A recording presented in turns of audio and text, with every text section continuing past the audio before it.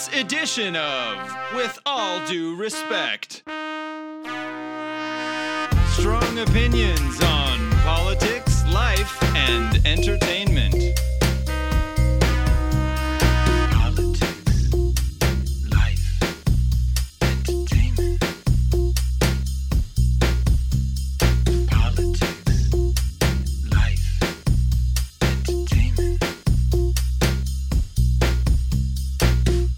Welcome to another episode of With All Due Respect. I'm your host, Andrew Halcrow. With me, as always, is my main man, the one, the only, Van Sanders.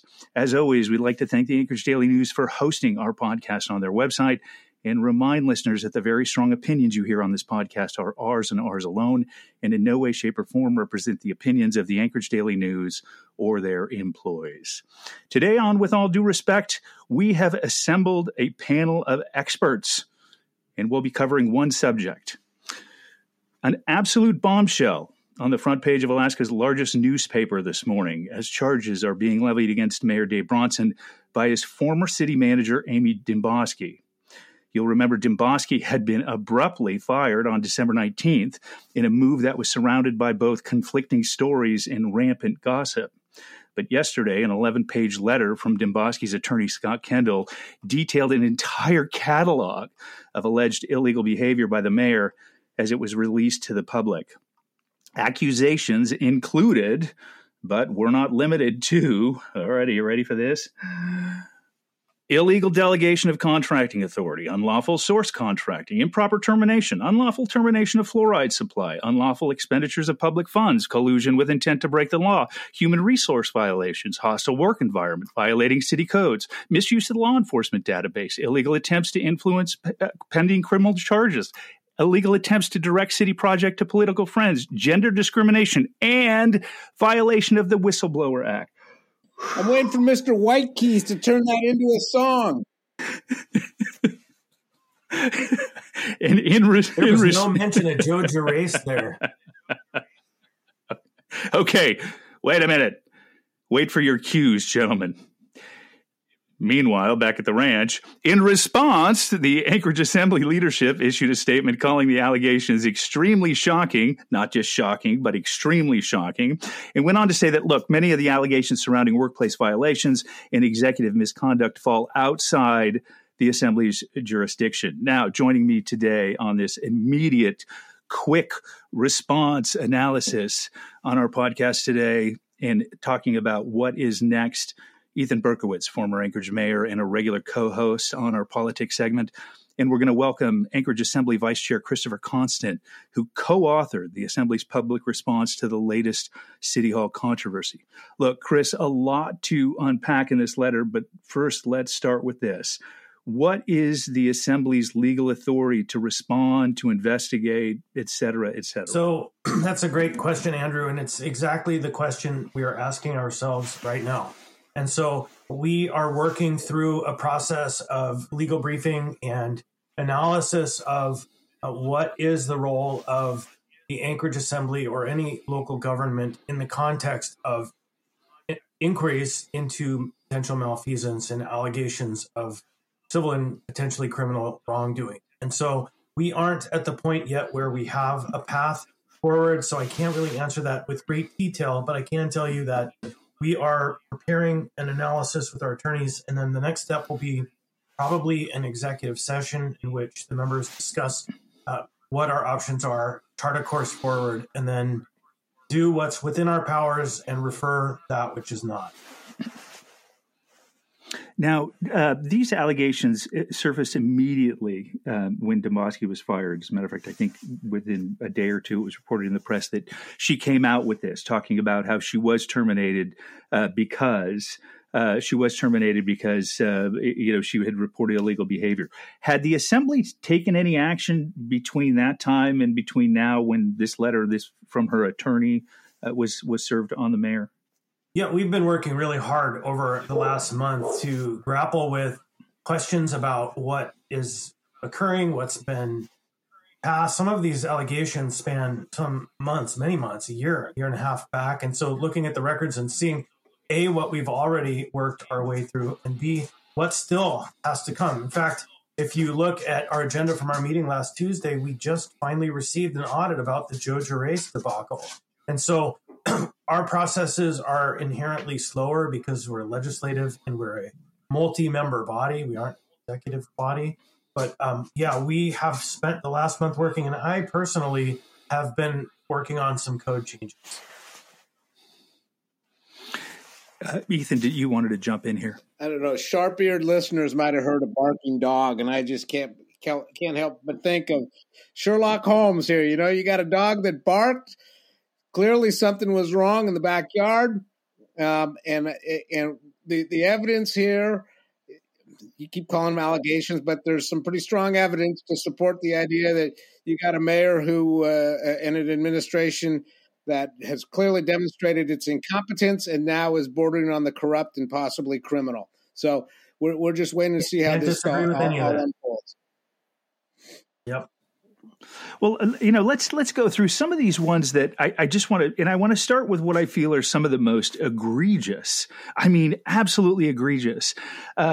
His illegal attempts to influence pending criminal charges. Now, according to the documents, the letter sent by Scott Kendall, Dembowski's attorney, he talked about how Larry Baker, who was under contract, again, Larry Baker's contract is another one of those issues, but Larry Baker went to the city attorney and tried to get charges against his business partner either dismissed or mitigated. I mean, that to me is unbelievable.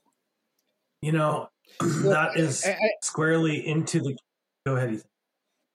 No, I was going to say, a lot of times folks get elected and they forget that they're responsible to the public and that they've sworn an oath to uphold the Constitution. They think that somehow by dint of having a title, they are made king or conferred with some kind of royalty right away. That is not the case. You have to pay very close attention to what the rules are, and there are clear lines of authority and demarcation which were violated here.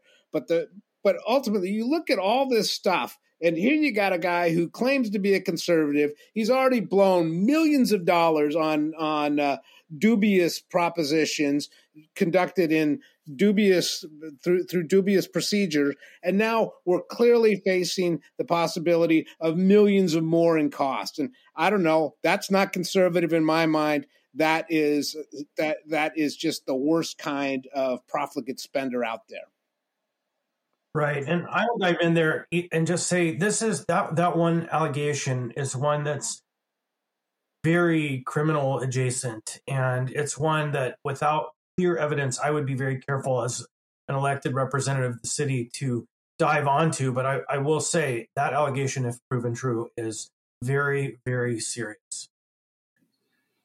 Well, and one of the main emerging patterns of behavior, and we have talked about this for almost 2 years on this podcast, is his, Mayor Bronson's, his belief that the law is just basically suggestions, right? I mean, we've talked about the cronyism and, some of the things that he's done just simply, long before Dembowski's email and in the letter from Kendall emerged. So, we've known for a long time that this is a guy who is clearly out there taking city money and rewarding his friends. And, this shows not only a pattern of him being accused of doing that, continuing that behavior, but then firing people who won't do the same thing. Because one of the allegations was he illegally terminated a purchasing employee because the purchasing employee refused to swing a lucrative contract to one of his preferred, donors, contributors, supporters, whatever, right? So, not only is the dude, so then the guy says, well, okay, we're going to eliminate having to deal with people. We'll just start giving sole source abilities. I mean, this is all about putting cash back in the hands of his supporters, period. That's it. There's a really gray area right now with the snow hauling in the contracts that have been issued. Because he's decided using the authority of the declaration of an emergency is something he won't do on some unreadable principle. I can't grasp where he's at, some pride issue. Because he has been unwilling, he is subject to the procurement and the labor rules, but he is acting outside of the procurement rules to achieve his goals.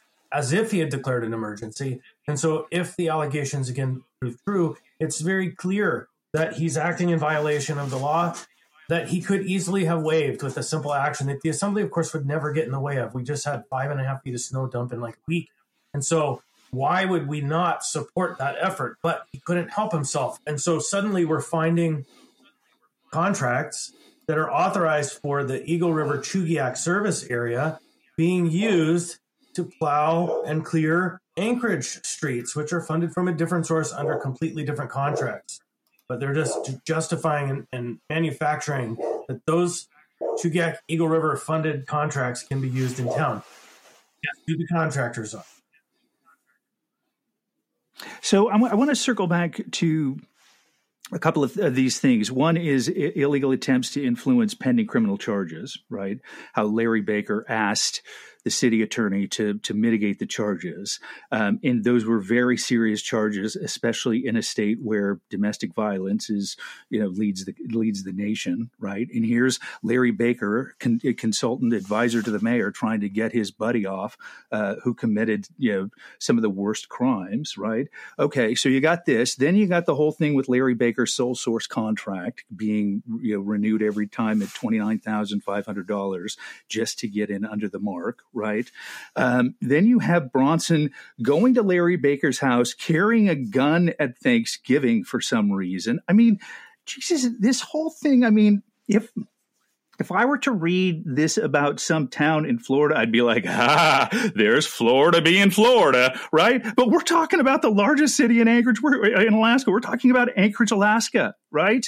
I mean, we're talking about a city with a strong mayor government, and this guy's out, playing Steven Seagal with worse hair. He doesn't, not the same hair. Yeah. But I mean, so who's the investigatory agency that's going to be looking at some of the procurement and some of these things? So now there are like 3 or 4 different issues that you just tapped into there. The issue of Larry Baker, who I've worked with for some years, and I don't want to imagine they're playing games like this with the code. But that $29,500, it is what appears to be an attempt to skirt the procurement process. But even more damaging or potentially harmful is if it's demonstrable that it was an attempt to skirt the PERS-TERS issue, where he's a retiree, and if he's actively working, then he should be paying back into the system rather than taking 2 paychecks. And so there is an issue that some folks are going to be very interested in. Now, the issue of the gun, Anchorage, Alaska, it's a very pro Second Amendment state. But what's very interesting about that conversation is if a member of the administration accessed the HMIS database to get information about the alleged person who went to Mr. Baker's house, then that may be a violation of federal law, because those databases are not allowed to be used for personal purposes or for purposes other than that which they were designed for, which is to support the homeless management information system, not, I don't know, they have the little bandito come in to try to save the day. I don't know. It's just a shocking set of images. And my message for folks has been shocking, yes. Surprising, no. Well, I mean, look, this has been a pattern of behavior. I mean, I think I started using that Vance shaking his head. I mean, I think I started using that phrase on a regular basis, the 3rd episode in. I was just like, watch the pattern of behavior. And the pattern of behavior has just gotten worse and worse and worse. And now you have an entire 8th floor that's littered with people that everything they've done now has to come under question. Every land deal, every contract they've let, every agreement they signed, that has to come as suspect now, because you don't know who's paying who and who gets what and that kind of thing. I mean, clearly they were in for a penny, they were in for a pound, and that's why they fired Demboski, because I think she, as the mob says, she knew where all the bodies were buried. Well, I mean, I think from her perspective, it was time for her to start telling him, hey, you got to line up, get it in line, because what I think has started to happen was, once he realized she was no longer a yes man, he started looping her out of the decisions that were being made.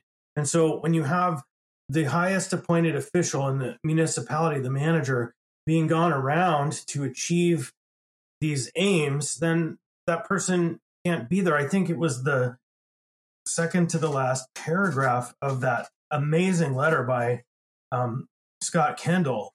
It said it just so perfectly. And it was, I'm tuning to it. I'm sorry. Can't find it.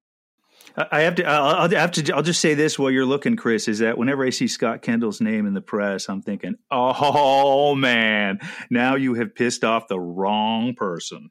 I mean, every time I see my friend Scott Kendall, he's fighting on the side of justice. And we're huge fans of Scott Kendall here on this podcast.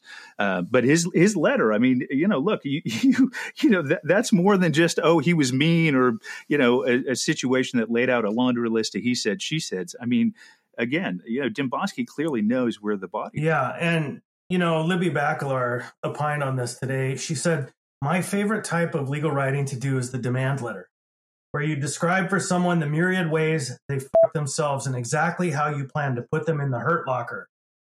Scooter Kendall's letter to Bronson on behalf of Dembosky is a masterpiece of the genre. That's true. Yeah.